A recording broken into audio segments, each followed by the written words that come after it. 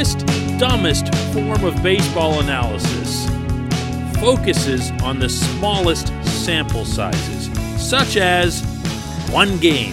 And I'm actually about to do that. Good morning to you. Good Thursday morning. I'm Dejan Kovacevic of DK Pittsburgh Sports. This is Daily Shot of Pirates.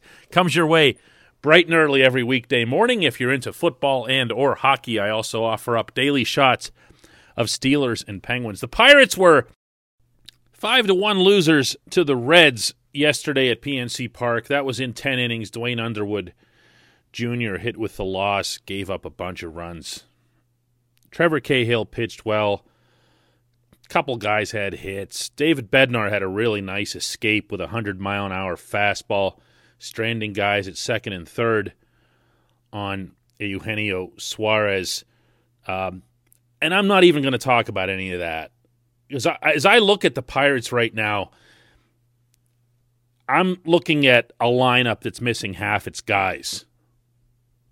And while I understand that you don't go to the outside to replace those guys in this kind of situation because you don't prioritize anything really about 2021, what I don't understand is having a gaping hole at first base and really at a couple other spots and not utilizing those at-bats on certain younger players to give them a chance and to see what they've got. It's not to be nice to them. It's not charity. It's to see what they've got. I've brought up Cole Tucker as an example. I've brought up Jared Oliva as an example, although he's been hurt. I've brought up Miguel Yajure as an example. And these guys are in Indianapolis while there are spots here. And I guess the one that bugs me currently is Will Craig. Now, I've not been a guy to go to bat for Will Craig on any regular basis. And I understand he was a first-round pick a long time ago. It was 2013. He was the 22nd overall pick under Neil Huntington and Kyle Stark. And he kind of came along slowly through the system. And then once he got to Indianapolis, he did show some pop. Not spectacular pop, not anything that you would freak out over. And it should bear pointing out that his pop coincided with the ball itself being a little juiced around that time. But still, this player developed himself into a minor league Gold Glover at his position, and he has and continues to hit for power. Now, yesterday he went 3 for 3 with his third home run in 2 days. He had 2 home runs the night before. And this is where I get to the small sample sizes, because you can throw all that stuff right out. I mean, anybody gets hot. And in Craig's case, he actually was 3 for 25 going into yesterday. 3 for 25. And we've seen a lot of 3 for 25s and 2 for 30s and stuff like that already this year at PNC Park, and I'm sure we don't need to see more. But then he goes 3 for 3 yesterday. And all it does is make me wonder, basically, what's his major malfunction? Because there hasn't been a whole lot of this type of treatment from Ben Cherington and his staff toward any of the prospects or even the non-prospects that they've inherited from the previous regime. But Craig has been branded pretty much from day one. He was never factored into any first base equation that they've discussed, taken off the 40-man,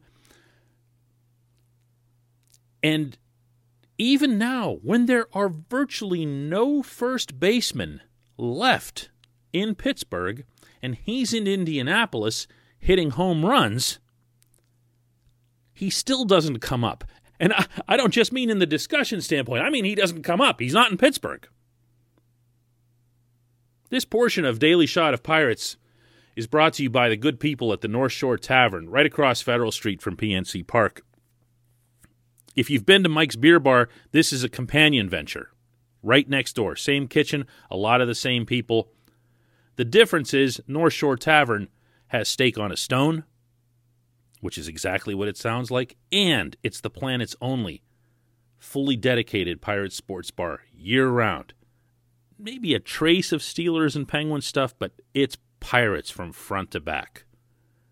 Really nice place. If you're a local baseball fan, you'll want to check it out. North Shore Tavern on Federal Street. I guess the thing that gets me is that I've heard from Will Craig's teammates, from people who played with him in the minors, that they feel what he does can translate to the majors. I asked one player, this was last spring in Bradenton, back when we were still in locker rooms pre-pandemic. I asked one player, bluntly, what's his fatal flaw? What's wrong with Will Craig? What don't they see in him? And the response I got, and remember, this was not for attribution, not being recorded or anything like that. The response I got was basically, I have no idea. No idea. The guy's a total pro. Really, again, fields the position extremely well, smart, headsy, dedicated. And then when I asked, well, can he hit? I mean, are these home runs legit? Or, his offensive statistics, they don't floor you, meaning beyond the home runs. He's been in the range of about a 780 OPS in his 2+ years in AAA. And his batting average has been a 245 since he's gone up to AAA, which, again, neither of those is really, really exciting or what you want from a corner slot. But, what if? What if he came up and caught fire? Yesterday at PNC Park, we watched Eric Gonzalez play first base. Okay, great. Egon can play anywhere you put him on the diamond. He is an elite defender everywhere. I'll bet he could catch. I'm talking about in a major league game. I'll bet you could put him behind the plate. Give him the tools of ignorance and he wouldn't embarrass himself back there. That's how natural he is with the glove. That doesn't achieve anything. Look, the elephant in the room here is that Will Craig's not on the 40-man. And you would have to make a roster move to have him up here. And that sounds like, ooh, except that Hunter Owen was in San Diego last week for a cup of coffee. Saw him with my own eyes. 27-year-old outfielder, no real hope. This is no prospect. Craig's 26 and can't get a whiff. I'm not suggesting that Craig is anybody's answer to anything. This is much more a posing of a question as to what happened here. Why is this guy still in the organization if they think that little of him? And they must. Not that I'd be able to get any of them, including Cherington, to say that, because he is still in the organization. He's still in Indianapolis, taking up a roster spot and starting for your top minor league affiliate. I'd just like to see, generally speaking, more of this kind of sub in and sub out than I would bringing in Ben Gamel or Kai Tom or Wilmer Defoe or any of this other stuff that we've been watching, the DFA Patrol, Todd Frazier. Use the players that you have. Find out about the players that you have, for better or worse.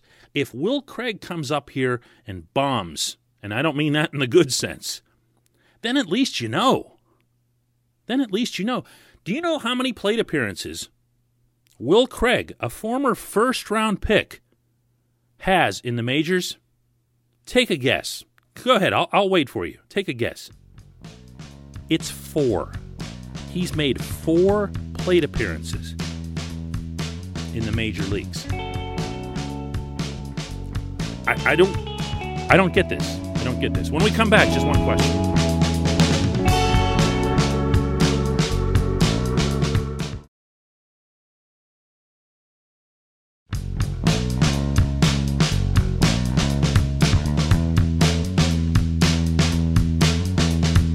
Welcome back. It's time for Just One Question, and today's comes from Kevin, who asks, if Ben Cherington's going to move anyone, especially at the trade deadline, wouldn't it be a closer? Teams tend to overpay for them in order to solidify their pen for the stretch run. Plus, there's always the injury factor. The Pirates have the ability to find another closer in their current pen, or the minors. That kid that throws over 100 comes to mind. Now, the kid that throws over 100 can now officially be spread out to a couple, since David Bednar threw that 100-mile-an-hour pitch yesterday to get Suarez. But you're referring, of course, to Roansy Contreras, who's starting, actually, right now in Altoona, and should be bumped up to Indianapolis, last week. Yes. Absolutely. They should move Richard Rodriguez. There's no doubt in my mind that they would get, I wouldn't say it would be a massive haul for him. It wouldn't be something like what you saw for Joe Musgrove, or for that matter, Jameson Taillon, because he's not a starting pitcher. He's not going to be a starting pitcher. They do overvalue closers, as you point out, a lot of executives around baseball. But they don't overvalue them to the extent that they see them as being worth the same as starters, nor should they.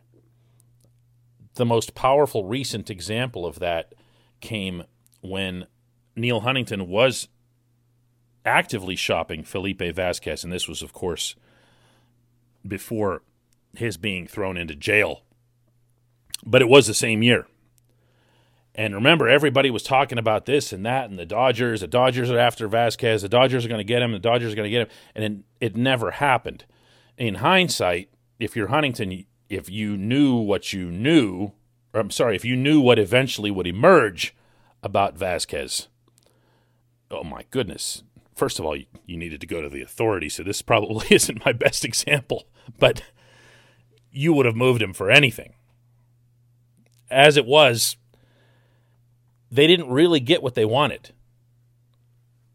And my understanding is they weren't exactly floored by the offers. Now, if you'll remember what some of those talks were, they were asking the Pirates were for Gavin Lux and some of their top starting pitching prospects, and Dodgers were like, no way, get out of here. And they did the right thing. Those guys are in the majors and doing what everybody had expected. And, of course, the Dodgers managed to avoid picking up a guy that would end up in jail. Again, not that anybody knew. I'm just saying, that's just how it worked out. Not everybody gets a ton of guys, but you can get, I think, 2 good prospects out of somebody else's system, and they might be starting pitching prospects, in which case you double your chances of getting at least one starter out of the deal, which in and of itself would make it a good trade. You'll take a starter over even the best reliever every day of the week. So yeah, I do see the Pirates moving Rich Rod. And like you, I see other possibilities for closing. You know, anytime there isn't an anointed closer, there is an unsettled feeling, especially on the outside, especially to people like me and you, Kevin, where we're watching and we're going, who could possibly do this? Who's going to do this? How are they going to do this without closing?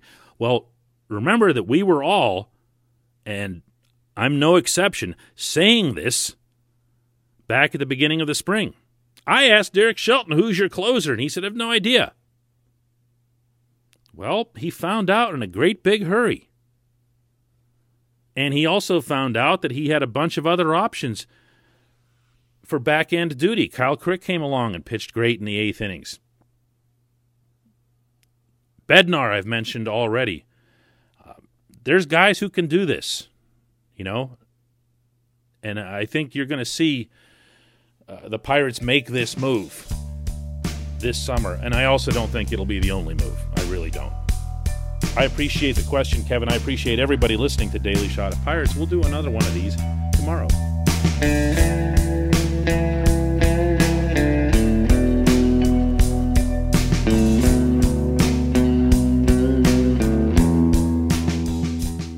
At Point Park University in the heart of downtown Pittsburgh, they understand there's no substitute for real-world experience and career-building connections. Their innovative curriculum engages students with distinctive experiential learning opportunities. Point Park's pioneering co-op program empowers qualified students to work in full-time, paid positions with their corporate partners while earning college credits. Visit pointpark.edu/works to learn more. Career ready. That's the point. Point Park University. Your front door, your car, your gym locker, your gun. Safety is a habit. Learn more about how to keep guns safe and secure. Visit ProjectChildSafe.org.